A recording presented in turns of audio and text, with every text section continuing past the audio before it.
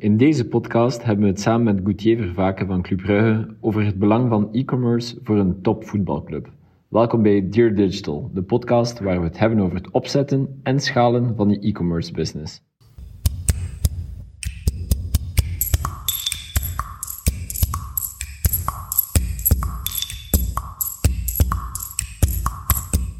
Gauthier, voor de mensen die u nog niet kennen, wat is uw origin story? Je bent e-commerce manager van Club Brugge. Ja. Hoe beland je in zo'n rol? Wat is er gebeurd voordat je daar beland bent? Alright, ik ben begonnen in Nevelen bij Fundu. Ja. Your tip-top van een doucheshop. Dat was onder de vleugels van de broers De Walen, Juri en Sven. Fundu was eigenlijk een beetje zoals Club Brugge vroeger was. Ja. Zo een verzameling van allerlei webshops met een aparte URL. Trampoline Planet of Zwembad Store en noem maar op. En daar ben ik begonnen als copywriter. Oké. Omdat ik een opleiding journalistiek had gedaan en ook wel wat communicatiewetenschappen. En dat klikte wel voor hen. Daar gestart. Eigenlijk een heel leuke tijd gehad. Een jaar. En dat heeft een jaar geduurd, omdat we daarna zijn overgenomen door Fun. Ik ben daar later ook in de e-commerce gerold bij de Fun. Maar de Fun was, ik vond dat was een heel klein team. En we deden eigenlijk alles zelf. Ja. Dus we deden alle customer service zelf. En ik bedoel, iedereen deed allemaal tegelijk. Ja, dat is een beetje de bedoeling. Hoe groot was dat team dan ongeveer? Oh, een man of 8, denk ik. Okay. Samen met de twee founders. En dat ging eigenlijk heel hard. Maar zij hadden al heel snel het goede idee om omnichannel te gaan. Ja. Dus ze waren een zuivere pure player. Dat was ook zo het begin. En dan na 6 maanden zijn ze hun pand, dat ze toen zaten als bureau, hebben ze heel het gelijkvloers verbouwd naar een etalage showroom. Okay. Zodat ze alles dat wat duur was online, een zwembad van €5.000. Ja. Het kopte niet in 2 kliksjes. Nee. Ze hadden een hele experience gebouwd beneden, ook buiten een heel tuin aangelegd met trampolines, met tuinhuizen en noem maar op. Ja. En die samenwerking, of die wisselwerking tussen de twee, zorgde echt wel voor een heel mooie groei. Wel interessant wat je daar zegt, want bij veel van onze klanten van start-ups en scale-ups merken wij eigenlijk dat het e-commerce verhaal alleen, dat moeilijk te dragen valt qua businessmodel. En dat je eigenlijk veel meer start-ups, scale-ups ziet die de beslissing maken ook om in retail te gaan, om in offline die wereld ook te gaan betreden. Is dat logisch voor u? Je spreekt inderdaad over uw eigen ervaring, waar dat ook het geval was. Ja. Zou je zelf een e-commerce bedrijf opstarten, zou je direct beslissen om omnichannel te gaan? Of hoe kijk je daarnaar? Ja, omnichannel wel heel snel door ook. Allee, zei dan, en wij hebben dat dan als personeel geleerd, is dat je, als je offline kan verkopen, is je marge veel hoger. Ja. Uiteraard. Je hebt geen ads te betalen, noem maar op. Exact. Geen transportkosten, de mensen komen er zelf om, ze gaan terug naar huis en het is eigenlijk opgelost. Ja. Dus die combinatie zorgt wel dat je P&L-wise veel gezonder of veel sneller gezond kan zijn. Het nadeel is natuurlijk je winkelpand. Je moet dat ombouwen, je moet dat huren, je moet dat... Ja. Dus het zijn allemaal vaste kosten, er moet iemand in staan. En dat is toch een heel andere manier van werken dan een pure player, zuiver online, die heel andere business. Ja. Heel andere business. Dus zou ik het aanraden van bij de start, als je dat kunt, je hebt financiële backing, zeg maar, om dat te doen. Why not? Dat moet wel passen bij je business natuurlijk. Ja. Het is niet voor iedereen gegeven, denk ik. Of voor elk type product gegeven, denk ik. Ja, ik heb je even onderbroken in uw traject. Dus, is juist, ja. Dat was een beetje de fun doen. Ik denk dat we daar ook wel kunnen afsluiten daar. Zij waren toen onderdeel van de investeringsmaatschappij Mitiska. Die waren ook investeerders van de Fun. Fun was zeer retail-based, enkel retail, geen e-commerce. Ja. Wij waren zuiver e-commerce. Dus wat zei Mitiska, kom, doe maar samen. The best of both worlds. En jullie twee gaan samen zorgen voor een nieuw verhaal bij Fun. Daar heb ik eerst 1,5 jaar aankoop gedaan. Dat is echt zuiver aankopen voor vooral van zwembaden. Dat toen eigenlijk een heel goede omzet vertegenwoordigde binnen de groep. Dat is ook enorm gegroeid nog daarna. En dan de COVID-periode is dat waarschijnlijk volledig geboomd. Goh, maar toen was ik al weg. Dus we spreken echt over 8 jaar geleden. Dus dat is even terug. En dan na 1,5 jaar, ik voel me toch niet zo goed in die rol, zuiver aankoop. Ik had mijn hart wel verloren toch aan de e-commerce en aan die dynamiek die daarin zit. En dan met Sven gepraat, zegt hij, weet je wel, kom ik terug naar de dark side, of naar de goede kant, zeg maar. En met veel plezier gedaan en onder zijn vleugels nog een paar jaar kunnen doorgroeien als een beetje zijn rechterhand. Alles geleerd en dan na 6 jaar, of denk na 4 jaar daar manager geworden toen hij vertrokken is. Dus dat was fun. Dat was een heel leuke periode, heel veel geleerd. Dat was ook wel een stevige webshop aan het worden. Ja. Een beetje vanuit een underdog-positie ten opzichte van de bol.coms en de Dreamlands. Die waren een pak groter dan ons. Ja.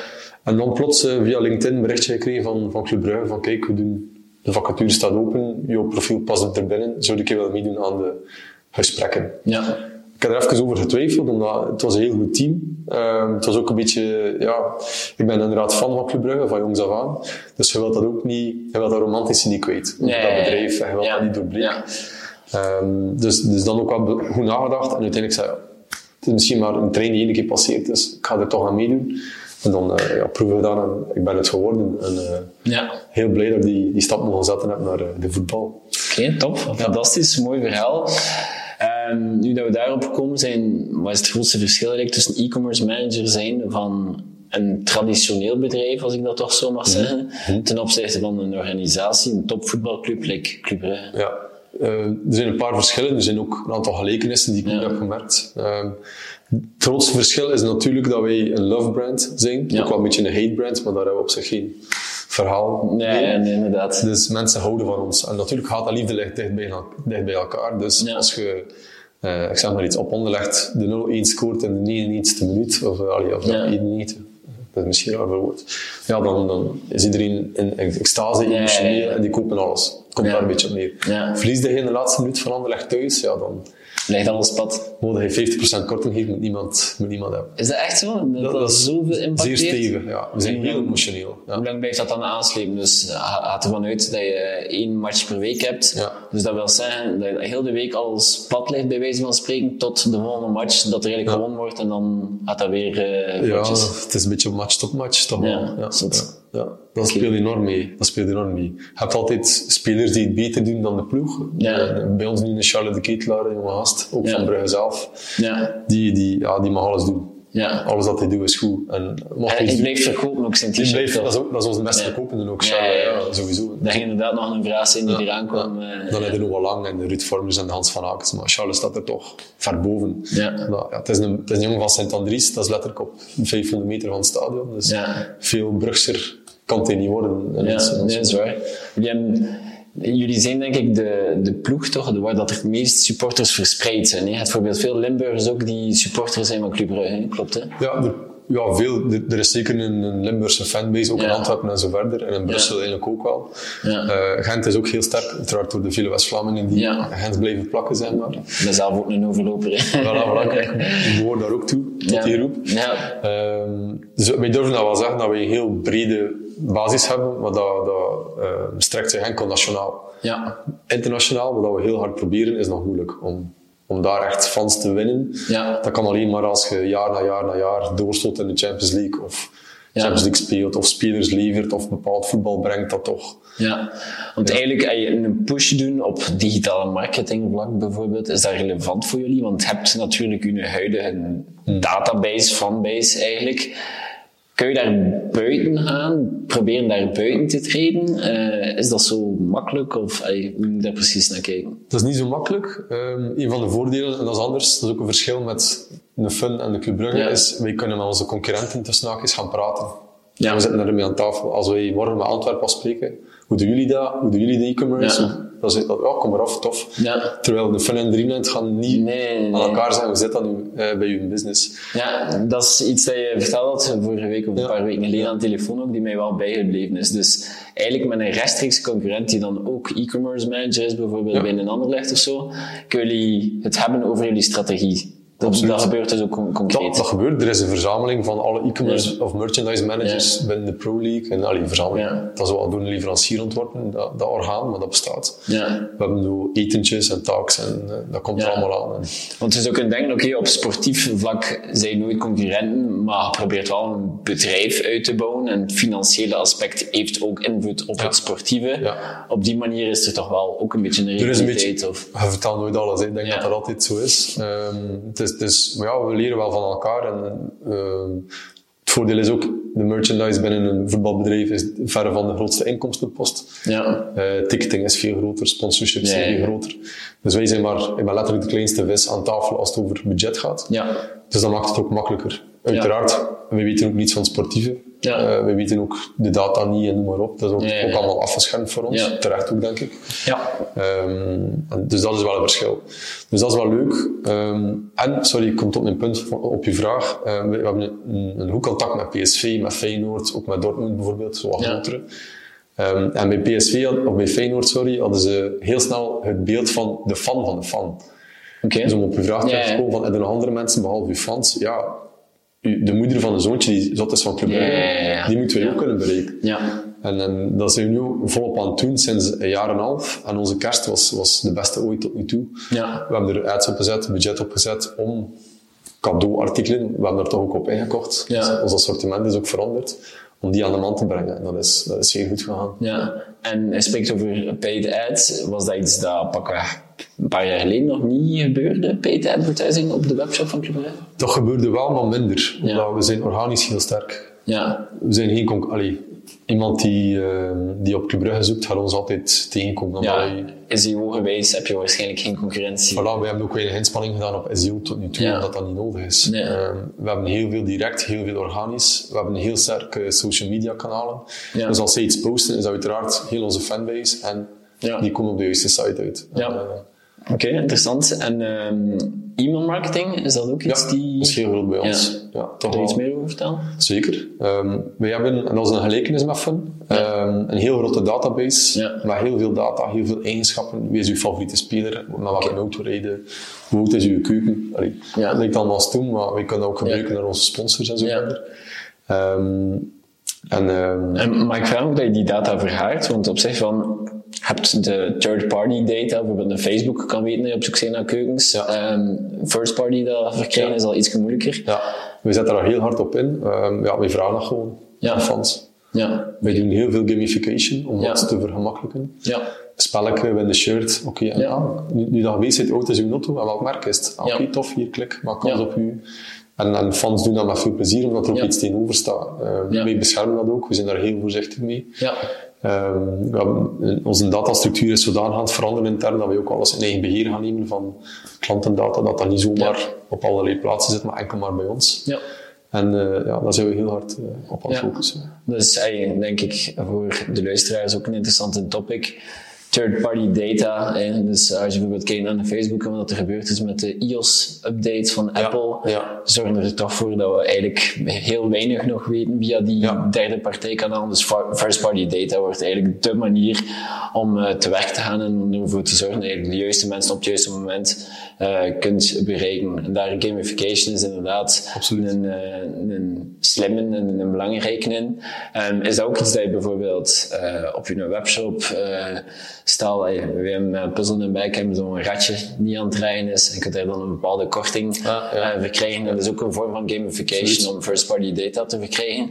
Zijn er zo'n tips of zo die je nog kunt geven daaromtrent om het first-party data te verharen? Ja, hou het relevant als je spelletjes of games gebruikt. Niet zomaar in het wilde weg. Ja. Als je dat kunt inkleden in... We hebben een dankbare business in de sport, in de voetbal, in emotie. Ja. Dat werkt supergoed. En zorg gewoon dat het klopt met wat je uiteindelijk wil bekomen van vragen ook. Ja. Ga niet over auto's gaan vragen als je... Over keukens bezig zijn. Voilà, zo'n stomme ding. Zorg dat dat wat klopt in het verhaal. Zorg dat dat niet te breed is. Ga ook geen 10 vragen stellen aan iedereen. Ja. 1 vraag is meer dan genoeg, want de volgende keer kun je iets nieuws vragen. En doe er ook iets mee. En zorg dat dat actueel en relevant blijft. Ja, oké. Top. Ja. In hoeverre betrekken jullie de community, dus eigenlijk de fans, bij het bepalen van jullie strategie? Binnen Club Brugge algemeen is dat zeer belangrijk voor ons. We hechten daar heel veel belang aan.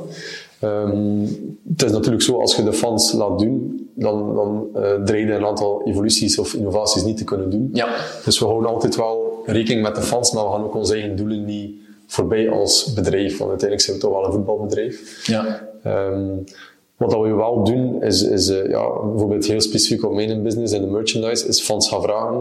We hebben 10 ontwerpen van mutsen voor deze winter. Welke vinden de tofste? Ja. En in de praktijk, hoe ziet dat eruit? Is dat een e-mail? Is dat een Facebook-ad? Dat is e-mail, dat is ook e-mail, dat is ook via Facebook en dan kunnen ze stemmen. Letterlijk swipe left, dat is ook een game dat we dan installeren. En die maken we dan. We maken er dan 5 als ze het mooist vinden. En dan kunnen we uiteraard ervan uitgaan dat ze gaan kopen, want ze vinden ze zelf mooi. Ze zijn erop gestemd.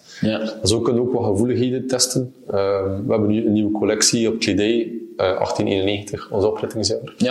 We hebben uiteraard blauw, zwart, grijs, wit. Die kunnen we altijd lanceren. We willen ook zo wat andere kleuren, omdat we voelen dat dat merk meer waard wordt als het ook voorbij voetbal kan gaan. En we gaan ook vragen bijvoorbeeld wat vinden van roze t-shirts of van beige t-shirts. Om te zien hoe ver kunnen we daarmee gaan met de fans en ze niet uit het oog te verliezen. Een voorbeeld van een brand dat jullie nu in de ontwikkeling hebben is YLA. Klopt, hè? En hoe moet dat precies kaderen? Dus inderdaad, je wilt buiten het voetbal, het sportieve treden en daar ook een brand rond gaan bouwen. Is dat iets die al lang bezig is? Want dat traject heb ik iets minder gevolgd als van. Is dat al lang aanwezig, bijvoorbeeld, die specifieke brand? Dat is nu een tweetal jaar, denk ik. YLA staat voor Yvonne Lahoes. Dat is een van de eerste vrouwelijke supporters van Club Brugge die ook redelijk stevig in de spionkop zat. Dus echt wel een naam. Dus YLA, Yvonne Lahoes. En dat is de brand voor onze damesploeg, de eerste ploeg van de dames. Omdat Club Brugge vrouwen of Club Brugge femina of dames Club Brugge, dat is wel jammer. En wij hebben het voordeel dat er club in onze naam zit. Dus we kunnen altijd club met iets toevoegen. Club Brugge, Club YLA en Club Next voor onze jeugd. En zo is dat eigenlijk ontstaan. En in strategie gaan wij daar, is de bedoeling om daar echt wel leuke kledij mee te maken. Te laten leven voor een vrouwelijk segment. Dat is in volle ontwikkeling. Dat is ook niet zo evident, omdat we natuurlijk met een heel Club Brugge-minded doelgroep zitten. Het wordt ook nog te vaak gelinkt aan Club Brugge zelf, waardoor dat mensen afhaken, want het is van de club. Of het is niet echt modieus, omdat het van voetbal is. En terwijl dat we dat hopen te doorbreken de komende jaren. En om bijvoorbeeld jullie huidige community te bereiken met een nieuwe brand, is bijvoorbeeld paid advertising denk ik wel een dankbare, of wordt er daarop ingezet? Of? Ja, voor YLA iets minder, omdat, want dat is iets dat we nog te weinig onderzoeken ook. We doen dat heel veel via social, en omdat dat toch meer emotie is, kunt veel meer uitleggen hoe dat zit. Instagram is daarin voor ons zeer belangrijk. TikTok ook. We proberen heel veel op TikTok te doen. Leuke filmpjes van die ploeg om die mensen hun eigen identiteit te geven ook. En dat bereik is elke maand zoveel gestegen, dat is ongelooflijk. Zeker op TikTok. En dus je spreekt inderdaad over social media, organic. Hoe nauw werk je samen met de persoon die daar verantwoordelijk voor is dan? Heel nauw. We hebben een wekelijks overleg. We zitten ook op dezelfde open office space. Dus dat gebeurt heel goed. En we hebben vanuit de businesskant van Club Brugge elke week ook overleg. En dan komt iedereen aan bod. Wat zijn nu dingen van deze week of waar zijn we mee bezig? En iedereen pikt in. En met COVID was dat wat moeilijker. Je voelt dat ook, dat dat toch niet hetzelfde is dan als je elke week in hetzelfde bureau zit. Maar hopelijk nu, vanaf volgende week, kunnen we een paar dagen langer op dit bureau zitten dan 1. Dus dan zou dat weer moeten veel verbeteren. Dat is iets dat ik hoor van zo vrienden zo die anti- of al sinds geen Club Brugge supporter zijn. Dat ze dan zijn social media organic-wise, die video's en zo, die zijn echt wel beter dan al de rest. Dus jullie zijn daar echt... Ik gebruik bijvoorbeeld Manchester City als ook de referentie die daar ook super goed is. Ik vind op Belgisch niveau dat jullie daar enorm ver in staan. En waarschijnlijk ook voor u dankbaar, e-commerce-wise, om daar de vruchtman te gaan gebruiken uiteindelijk. Hè. Absoluut. Dan niet alleen, ook de spelers zijn heel dankbaar. Hè. Als de speler een t-shirt aandoet en die lanceert, is dat meteen goed, want de speler die dat draagt. Mocht ik in die t-shirt zitten en die video, het zou minder goed werken. Sowieso. Toekomstplan geweest. Had mij verteld de vorige keer, of ik had vernomen dat jullie naar Shopify gaan emigreren. Klopt. Kun je daar iets meer over vertellen? Waarom die keuze?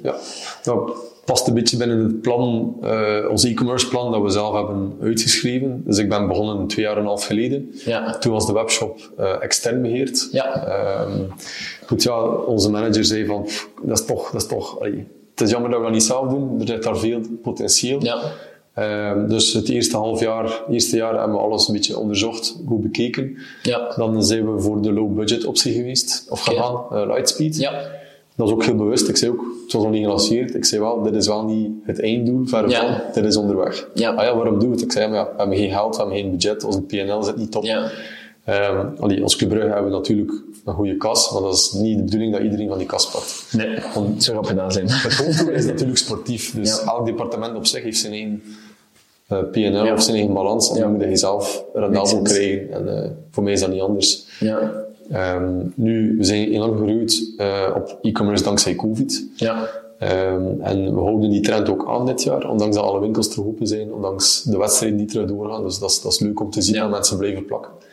En we waren er klaar voor. En we hebben ook een nieuwe investeringsmaatschappij, Arcila Capital. Die zit voor een stuk in ons als soort van digitale innovator. Die toch probeert die digitale transitie te maken van een bedrijf dat toch, naar mijn gevoel, zeer digitaal al was, naar meer zo de future-proof kant van het verhaal.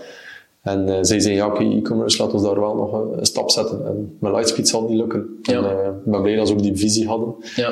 Dus dan hebben we een audit gedaan van alle platformen en was Shopify voor ons de meest toegankelijke optie. Kun je enkel argumenten geven waarom specifiek Shopify dan voor jullie de juiste was? Voor ons was dat belangrijk om in het Nederlandstalig te kunnen praten met partners. Dus je hebt ook wel andere tools. Veel in de US zitten er ook wel een paar grote die voet aan land krijgen in Europa, maar die toch weinig support hebben. En in Shopify hebben heel veel agencies, heel veel support. Een grote kennisdatabank, vond ik. Ja. Dus heel veel tools, heel veel apps, dat vind ik fenomenaal. Ja. Alles dat je wil doen, oké, daar bestaat waarschijnlijk wel een app voor. Je kunt makkelijk experimenteren, door iets toe te voegen, iets te verwijderen. Exact, dus dat was een heel grote. En ook een beetje de steun vanuit Arcila, die zei, oké, dat is wel een goede keuze, dus ga er gerust voor. Ja, oké. Tof. NFT's, hoe kijken jullie daarnaar? NFT's, dus we zijn gestart met Club Moments, dat is eigenlijk ons NFT-merk, Club YLA, Club Moments. Ja. Er is een link, er is een verhaal. Ik ben zelf geen expert op dat vlak, ik volg dat wel een beetje, maar het zijn andere mensen bij ons intern die daar veel meer mee bezig zijn. Ja. Wij zien daar wel een toekomst in, omdat wij geloven dat NFT's meer een emotioneel, meer een moment medium wordt, dan echt zo kunst. Omdat daar toch voor ons als sport veel meer waarde in zit. Ja. We zijn nu die gesprekken gestart met Simba, dat is een Amerikaanse partij die daar heel ver in staat ook. En we zijn dat nu aan het ontwikkelen. Ligt het bij u als verantwoordelijkheid? Valt dat onder e-commerce? Dat valt niet onder e-commerce. Er zijn wel raakvlakken natuurlijk, omdat het gaat over het online verkopen van diensten of goederen of digitale diensten of goederen. Op termijn is wel de bedoeling dat we alles een beetje kunnen samenbrengen in één platform. Maar ook ticketing, maar ook stadion tours, als we een nieuw stadion hebben bijvoorbeeld. Laat ons hopen dat dat er ooit komt. Ja. Dan komt dat allemaal samen, Maar veel meer kan ik niet vertellen over NFT's. Want, we hebben al een paar keer gehad over paid advertising. Ik ben toch benieuwd bijvoorbeeld naar puur gebruik van kanaal. Ik denk dat Facebook nog steeds een relevant is. Absoluut. Ik denk dat we ook gemerkt hebben, je zit ook al een tijd in e-commerce, dus je hebt het traject van Facebook advertising waarschijnlijk ook al zien veranderen. Vandaag de dag, hoe dat wij het bekijken, is het heel duur geworden. Nog altijd, denk ik, het meest conversiegerichte platform, als ik dat zo mag noemen. Ja. Maar tegelijkertijd, de glorietijden qua customer acquisition kosten zijn een beetje voorbij. Zowel als we naar ons kijken, naar onze resultaten, ook als die van onze klanten, zien we toch van we kunnen niet meer daarop mikken. Heb je daar een bepaalde mening over? Deel je die mening? Of hoe kijk je daar naar? Ik volg jou wel. Wij proberen...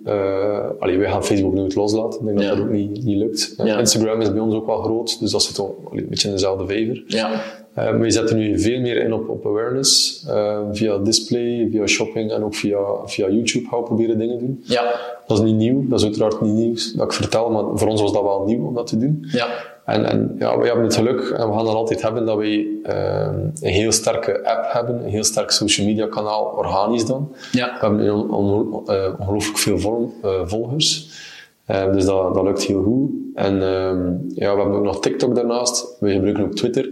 Dus ik denk dat onze strategie meer is, we gaan overal een beetje plaatsen en dat budget verdelen over alle kanalen. Maar als het gaat over paid advertising, dan denk ik dat e-mail en daar slim op inzetten toch wel. Naar tracken van KPI's, rapportering intern dan. En heb je het gevoel dat je op dit moment nog duidelijk kunt weten van dit komt doordat we dit kanaal ingezet hebben, is er daar, want ik weet, door de iOS 14 updates en zo, dat moeilijker geworden is. En jullie het gevoel dat je dat onder controle hebt momenteel? We hebben een digitaal bureau die ons daarbij helpt. Omdat we intern geen marketeers hebben op zuiver digitaal marketing. Zij zeggen ons van wel, ik geloof dat ook. Ik onderzoek dat ook elke week of dat wel klopt. Het is wel zo dat wij heel campagnegericht werken. Met heel specifieke producten.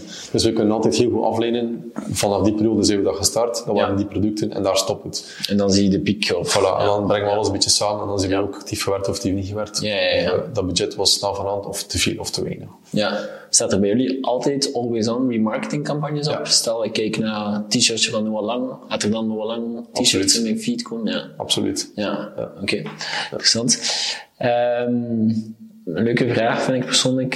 Stel dat je carte blanche krijgt en mocht iets doen, een experiment of een pivot binnen e-commerce, paid advertising, alles die er rondhangt. Wat zou het zijn? Ja, ik denk toch YouTube. Video's echt, daar commercials gaan draaien. Omdat we hebben een Club Media House, ons eigen intern communicatiebureau.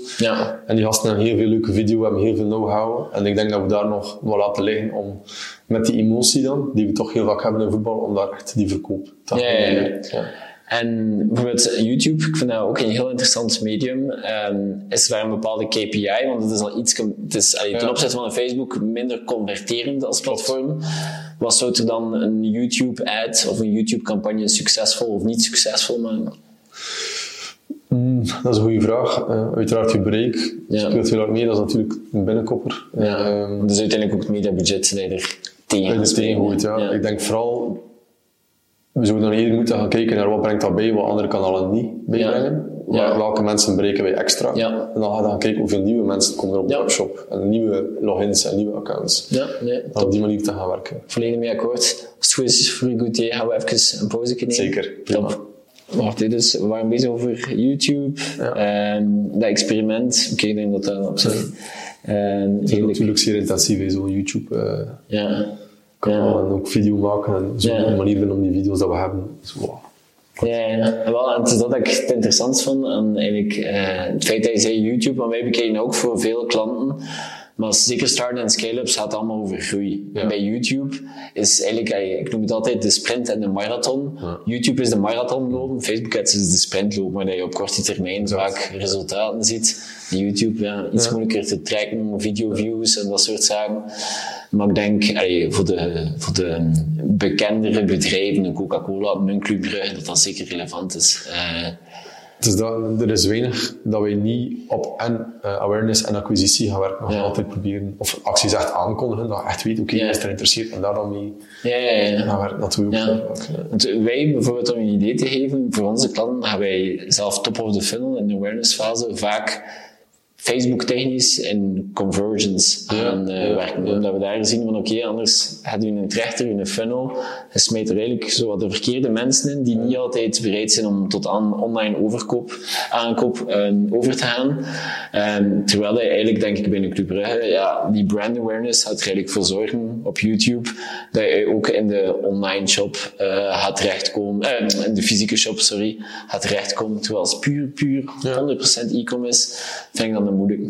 De funnel hebben we ooit getest met de Google Local Ads. Dat was wel zot. Dat was een heel cool effect. Dat was heel duur. Dat was echt €10.000 of €20.000. En dus je storytelling was aangepast op...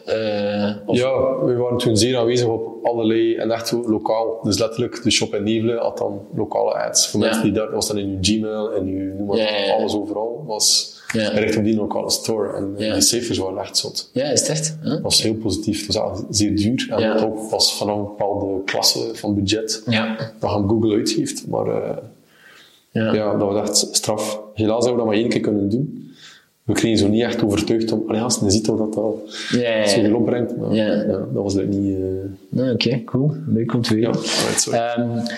Dan komen we terecht eigenlijk bij de website en ben ik zo benieuwd bijvoorbeeld naar een paar KPI's. Als je kijkt bijvoorbeeld naar conversion rate van de website in 2021 of relevante data dat je hebt, wat moet ik daarmee bij voorstellen? Want je zegt inderdaad zelf, het zijn Club Brugge fans. Het feit dat ze op de website, op de webshop, komen, hebben ze waarschijnlijk een redelijk specifiek doel. Klopt. Hoe ziet die conversion rate eruit? Gemiddeld zit nu op 3,5%. Als je kijkt naar mobiel zitten we op 2, kijk je naar desktop zit op 5, zoals stevige cijfers. Dat heeft ook ervoor gezorgd dat wij echt wel naar Shopify willen gaan, omdat Lightspeed was niet echt mobile friendly. Dus we gaan nu echt wel die mobile first strategie volgen, ook heel hard inzetten op UI UX, met een heel voortraject. Echt de fans gaan vragen, en waarom komt op die shop en wat vind je ambetant, wat niet. Echt gaan uitvragen. Heel voortraject van denk 3-4 maanden voordat we echt gaan beginnen aan het design. Dus we doen dat met Buyerminds, dat is ook een Belgische firma. Die hebben voor Bol gewerkt, voor KLM, voor toffe mensen. En ik heb daar heel veel vertrouwen in. En dat is een beetje mijn ei dat ik kwijt kan. Want dat is het eerste traject dat ik echt volledig mijn hoesting mag doen ook. En ik hoop dat dat resulteert, maar ik denk dat wel. Dus het wordt van A tot Z, design-wise, tot in de call to actions waar dat ze moeten staan. Copy. Dat wordt tot op de volledig herzien. Volledig herzien, we gaan een custom team gaan bouwen. Heb je zo brands, eigenlijk niet per se sportieve brands of clubs, die zo je inspireren, waar je zegt van die website mocht Club Brugge in die omgeving zitten, zo fantastisch zijn? Heb je zo'n brands die je naar opkijkt? Voor ons merk 1891 kijken we heel hard naar Baller. Dat is natuurlijk heel high-end, we gaan dat niet kunnen. Maar ze hebben al een leuke stijl, ook heel storytelling, heel sterk. Ze spelen ook heel in op dat luxe imago van voetballers. En dat werkt wel goed. Je ziet daar wel leuke dingen van. Dus we proberen ons daar een beetje op te enten. Niet hetzelfde te doen, maar toch te proberen hoe zijn dat en wat leren we daaruit. Kijk, de internationaal, dan zijn de Nederlandse clubs wel goed, vind ik. Ik vind PSV en Feyenoord wel sterk. Feyenoord heeft nu voor Valentijn ook lingerie uitgebracht. Dat is heel out of the box, denk ik. Dat zal waarschijnlijk fantastisch verkocht worden. Dus dat zijn wel leuke voorbeelden. En e-commerce-wise, we zijn echt wel een fashion brand. Dat durf ik wel zeggen. Wij verkopen vooral kledij, truitjes. En het wordt voor ons een uitdaging om dat op een andere manier dan voetbal aan de man te brengen. En als je zegt, we zijn een fashion brand, jullie hebben bijvoorbeeld ook Monopoly, zelfstandsspellen en zo. Zou je dan durven zeggen, dit gaat iets minder in de kijker te komen staan op die nieuwe webshop? Of is de conversion rate op de eerste plaats en dan... Dat is een goede vraag. Ik denk niet dat we zo ver gaan. Ik denk dat we gewoon ons assortiment gaan uitbreiden. Dat we zowel veel meer fashion gaan doen, maar ook onze basis gaan behouden. We hebben altijd sjaals nodig en petten. Dan willen de mensen naar de wedstrijden komen. En ook een keer de Monopoly is leuk. We hebben die mondmaskers gedaan. We hebben er heel veel van verkocht. Dat was ook een groot succes. Dus we gaan meer inspelen op wat trends en wat dingen die bougeren. Maar als je kijkt naar mijn cijfers, dan is mijn home shirt in de maat large is mijn best verkochte product. Elk jaar. Uiteraard. En third-party resellers, ligt dat ook bij u of is dat een andere persoon die daar verantwoordelijk voor is? Dus ik doe e-commerce, maar ook de volledige merchandise. Dus we hebben 2 winkels, 1 in de stad van Brugge en 1 aan het stadion. We hebben nog een shop in Carrefour B-Park in Brugge. En dan hebben we nog ons reseller-netwerk, dus de lokale sportwinkels inderdaad, die Club Brugge truitjes willen verkopen. En dat zit ook bij mij. Uiteraard we hebben een bepaald team dat we dat doen, maar we zijn niet met zoveel. Dat valt best wel mee. Hoeveel zijn je als we op de bureau zitten, dan ben ik alleen in principe. En dan hebben we nog 3 mensen in de winkel. En dat is het een beetje. Zot. En wij doen ook customer service zelf. En we proberen altijd zo innovatief of efficiënt mogelijk te werken. En gebruik je een bepaalde vorm van automatisering naar customer support toe en zo? Of is dat heel manueel? Ja, we hebben Zendesk. We hebben dat heel leuk kunnen ontwikkelen met de mensen van Premium Plus. Die hebben dat heel goed gedaan voor ons. Ook ticketing zit erop. Ook onthaal zit erop. De algemene vragen. Je kunt niet geloven hoeveel keer dat we een berichtje krijgen van ik wil bij Club Brugge voetballen, hoe moet ik dat doen?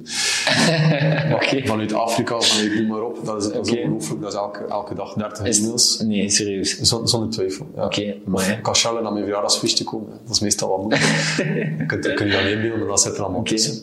En het leuke daaraan is... Dat wordt manueel beantwoord, of? Via Zendesk kun je automatisaties. Klik, geselecteerd. Je ziet verjaardag Charlotte de ketelaar en kunt... Bijvoorbeeld. Maar we proberen het antwoord wel nog manueel te doen, maar toch die kwaliteitscontrole van... Is het wel goed wat ik zeg? Het leuke aan Zendesk is dat er een soort van FAQ-laag voor zit bij ons. Dus alle onderwerpen die aan bod komen, hoe koop ik een ticket, hoe kan ik in het stadion als rolstoelgebruiker, dat staat allemaal online, dat is allemaal uitgeschreven. Dus eigenlijk kunnen ze eerst al daar naartoe. Als ze daar niets vinden, kunnen ze een vraag stellen aan ons en dan gaan wij erop antwoorden. En heel vaak antwoorden we met een artikel op onze FAQ. Want het staat daar. Dus dat is ook leren. Eigenlijk. Echt een plaats voor al de informatie. En als het er niet op staat, dan gaan we antwoorden. Oké. Paid advertising, KPI's. Als je bijvoorbeeld zegt, oké, een campagne is Facebook is goed verlopen, zet je daar een bepaalde specifieke KPI tegenover? Ja. Is dat volume? Wat is dat dan? Voor mij gaat het echt wel om verkoop, om omzet. Ja. Dus ik zet wel een doel dat ik denk... Topline echt, ja. Topline, ja. Dat kunnen we halen. We hebben vorig jaar €20.000 gedraaid. Kun je wel 25, wel 30, misschien zelfs meer. En dat is wel een doel voor mij. En hoe dat we ertoe komen, is uiteraard ook belangrijk. En als we er niet toe komen, dan hebben we wel iets geleerd van oké, ik dacht dat ging lukken, maar dat is niet gelukt. Waarmee te laat om te starten heeft de machinerie achter de ads te weinig tijd had om te leren, plaatsingen en zo. Ja. Dus dat zijn wel dingen dat we leren. Ja. En dus voor elke campagne is er een bepaald mediabudget dat je met je partner waarschijnlijk afspreekt. En als de targets behaald worden binnen dat mediabudget, dan zijn we tevreden. Zijn we tevreden, ja. Maar altijd meer en beter. Dat is een beetje onze leuze. Dan eigenlijk komen we al bijna bij het einde, maar heb ik een paar rapid fire questions voor je. Ken je dat format? Ik ken dat format, ja. Dat nog dus van de Tim Ferriss en zo van deze wereld. Dat we dat overgenomen hebben. Zetten, ja, we hebben er niet zoveel, dus ik denk op zich dat ze niet zo complex zijn om te antwoorden. Eerste vraag, welke podcast of audioboek die je recent hebt beluisterd is je het meest bijgebleven? Het meest is bijgebleven. Over de business of algemeen? Maakt eigenlijk niet uit. Maar zeggen, ik vond het gesprek met Maxime dat jullie hadden, van Gymshark heel leuk. Dus die heb ik echt wel geluisterd, ook met zijn voorbereiding tot dit gesprek. Ja. Ik heb er ook wel veel uit geleerd hoe dat... Dat is het juiste antwoord, onze podcast. Ja, jullie podcast, voilà. Dat sowieso. En dan ik luister ook graag naar de Mid-Mid voetbalpodcast. Omdat je daar toch heel wat uit leert. En, dat is toch een speciaal wereldje, de voetbal. En zo heel specifieke anekdotes. Ik luister er ook naar. Welke match van Club Brugge staat voor altijd in je geheugenherift? Een geheugenherift van een West-Vlaming is dat heel moeilijk om te zeggen. Maar bij dat je die vraag moest stellen. Dat was in de play-offs, toen dat Genk kampioen speelde. 2 jaar terug. We hebben toen thuis van 0-2, 3-2 gewonnen, denk ik. En die match, omdat ik was daar en ik was toen nog aan het twijfelen van ga ik naar Club of niet. En toen zei ik had het nummer van mijn toekomstige manager, ik zei ik ben hier, het is een mega sfeer, ik kom. Is het echt zo? Dat wil ik niet missen. Dat is een zot moment. En dat moment zei het is goed, kom maar binnen. En nog aan het papier en al. Dus zij hadden eigenlijk al aan het lijken van oké, we willen nu erbij. Ik had nog een paar dagen bedenktijd. En ik zei, via vrienden die een abonnement hadden, het is niet dat zij u uitgenodigd hadden om u te overtuigen. Nee, ik ben er aan de vips mogen gaan, dat zal ook wel geholpen hebben. Dus we hebben wel wat pintjes gedronken, dat is wel tof. Maar die match en die sfeer toen, dat ik dacht, dat wilde toch niet missen. Dat wilde toch niet voor werken, voor zoiets. En dat is mij altijd bijgebleven, dat moment. Ik zie me nog zitten en hoe dat de zon stond. En dat is vrij komiek. En dat kwam binnen als... Nu beslis ik. Zalig moment. Fysieke meetings of Zoom-meetings, had er al iets over gezegd? Dus ik ben benieuwd naar je antwoord. Fysiek, altijd. Oké, en waarom?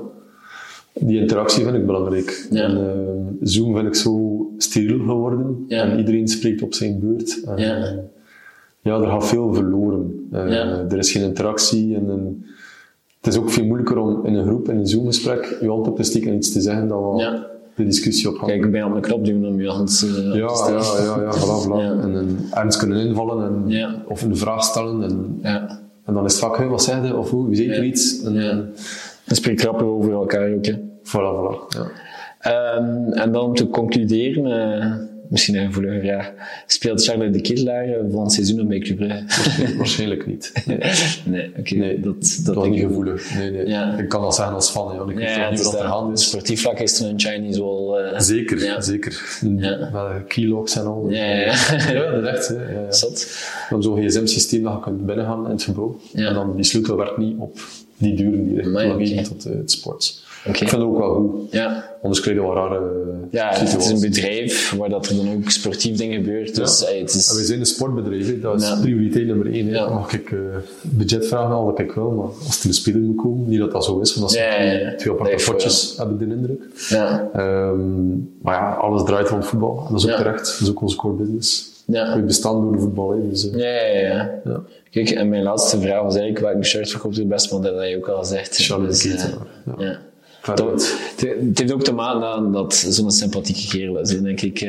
Voetjes op de grond in Vlaanderen en werkt dat wel in. Dus bijvoorbeeld een Noah Lang die al iets meer een karakter heeft, dat werkt in Nederland beter dan in Vlaanderen. In Vlaanderen zijn we redelijk... Dat was nummer 2, ja. Maar Noah Lang is hoe moet dat zeggen, miskend, vind ik. Dat is een heel lieve gast. Als we daarmee praten, ook is dat heel respectvol en teder is misschien zelfs niet overdreven. Zo. Dat is echt een goede gast. Maar je ziet wel dat hij goed in de groep ligt. Hè? Ik bedoel, ik als trouwe fan volg het allemaal op tot in de kleinste details van de video's en zo. Je ziet dat hij iedere andere speler die gast graag heeft. Dus je moet die net ander goed aan het doen zijn. Hè? Ja, als iedereen altijd tegen je zegt, hij met uw imago en hij met die maniertjes, terwijl dat je die niet hebt, dan word je uiteraard opstandig en opgefokt.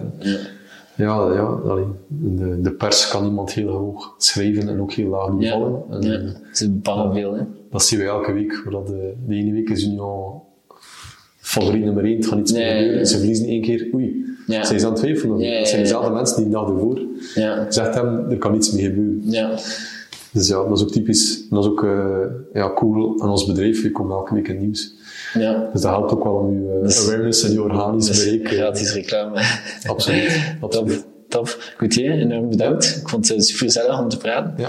En hopelijk tot de volgende keer. Alright, dat is heel fijn dat ik wel mag komen. Salut.